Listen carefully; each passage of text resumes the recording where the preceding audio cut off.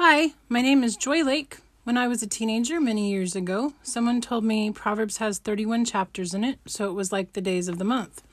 They said as part of their devotions each day, they read a chapter in Proverbs and a chapter in Psalms.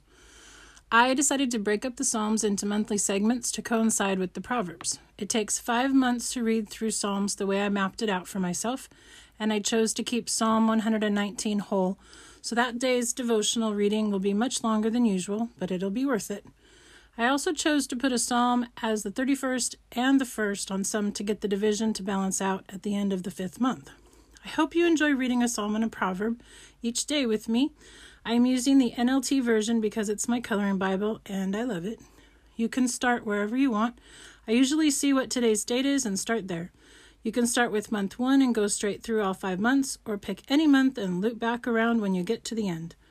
And remember, if something I read doesn't sit well with you, talk to God about it. He wants to speak to you whenever you want to visit with him, especially when your heart and mind don't agree with him or understand his viewpoint. He loves spending time with you. He created you. He loves you. Let's begin.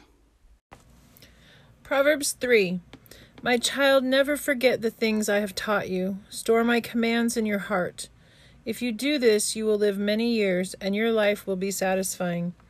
Never let loyalty and kindness leave you. Tie them around your neck as a reminder. Write them deep within your heart. Then you will find favor with both God and people, and you will earn a good reputation. Trust in the Lord with all your heart. Do not depend on your own understanding. Seek his will in all you do, and he will show you which path to take. Don't be impressed with your own wisdom. Instead, fear the Lord and turn away from evil. Then you will have healing for your body and strength for your bones. Honor the Lord with your wealth, and with the best part of everything you produce. Then he will fill your barns with grain, and your vats will overflow with good wine. My child, don't reject the Lord's discipline, and don't be upset when he corrects you. For the Lord corrects those he loves, just as a father corrects a child in whom he delights.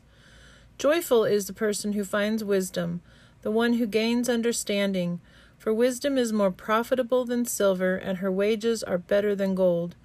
Wisdom is more precious than rubies. Nothing you desire can compare with her. She offers you long life in her right hand, and riches and honor in her left. She will guide you down delightful paths. All her ways are satisfying.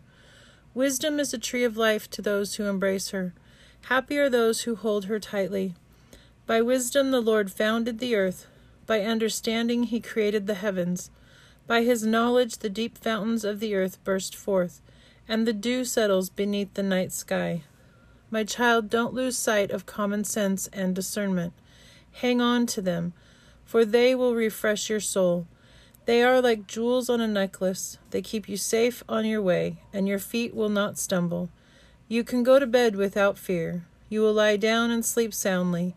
You need not be afraid of sudden disaster or the destruction that comes upon the wicked. For the Lord is your security. He will keep your foot from being caught in a trap.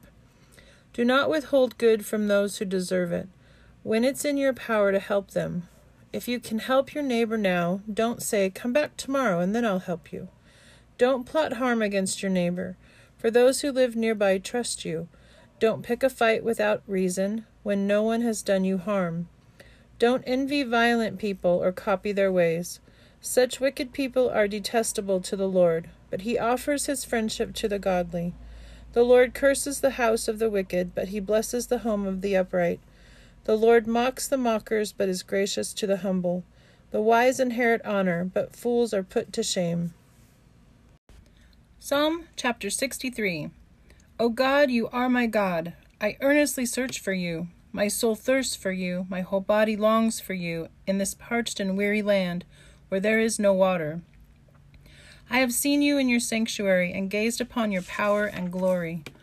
Your unfailing love is better than life itself. How I praise you. I will praise you as long as I live, lifting up my hands to you in prayer. You satisfy me more than the richest feast. I will praise you with songs of joy. I lie awake thinking of you, meditating on you through the night. Because you are my helper, I sing for joy in the shadow of your wings. I cling to you. Your strong right hand holds me securely. But those plotting to destroy me will come to ruin. They will go down into the depths of the earth. They will die by the sword and become the food of jackals. But the king will rejoice in God. All who swear to tell the truth will praise him, while liars will be silenced. Dear Heavenly Father, thank you for creating us. Thank you for wanting to spend time with us. Please help us to trust and obey you. Please open our eyes and hearts to you and your word. In Jesus' name, amen.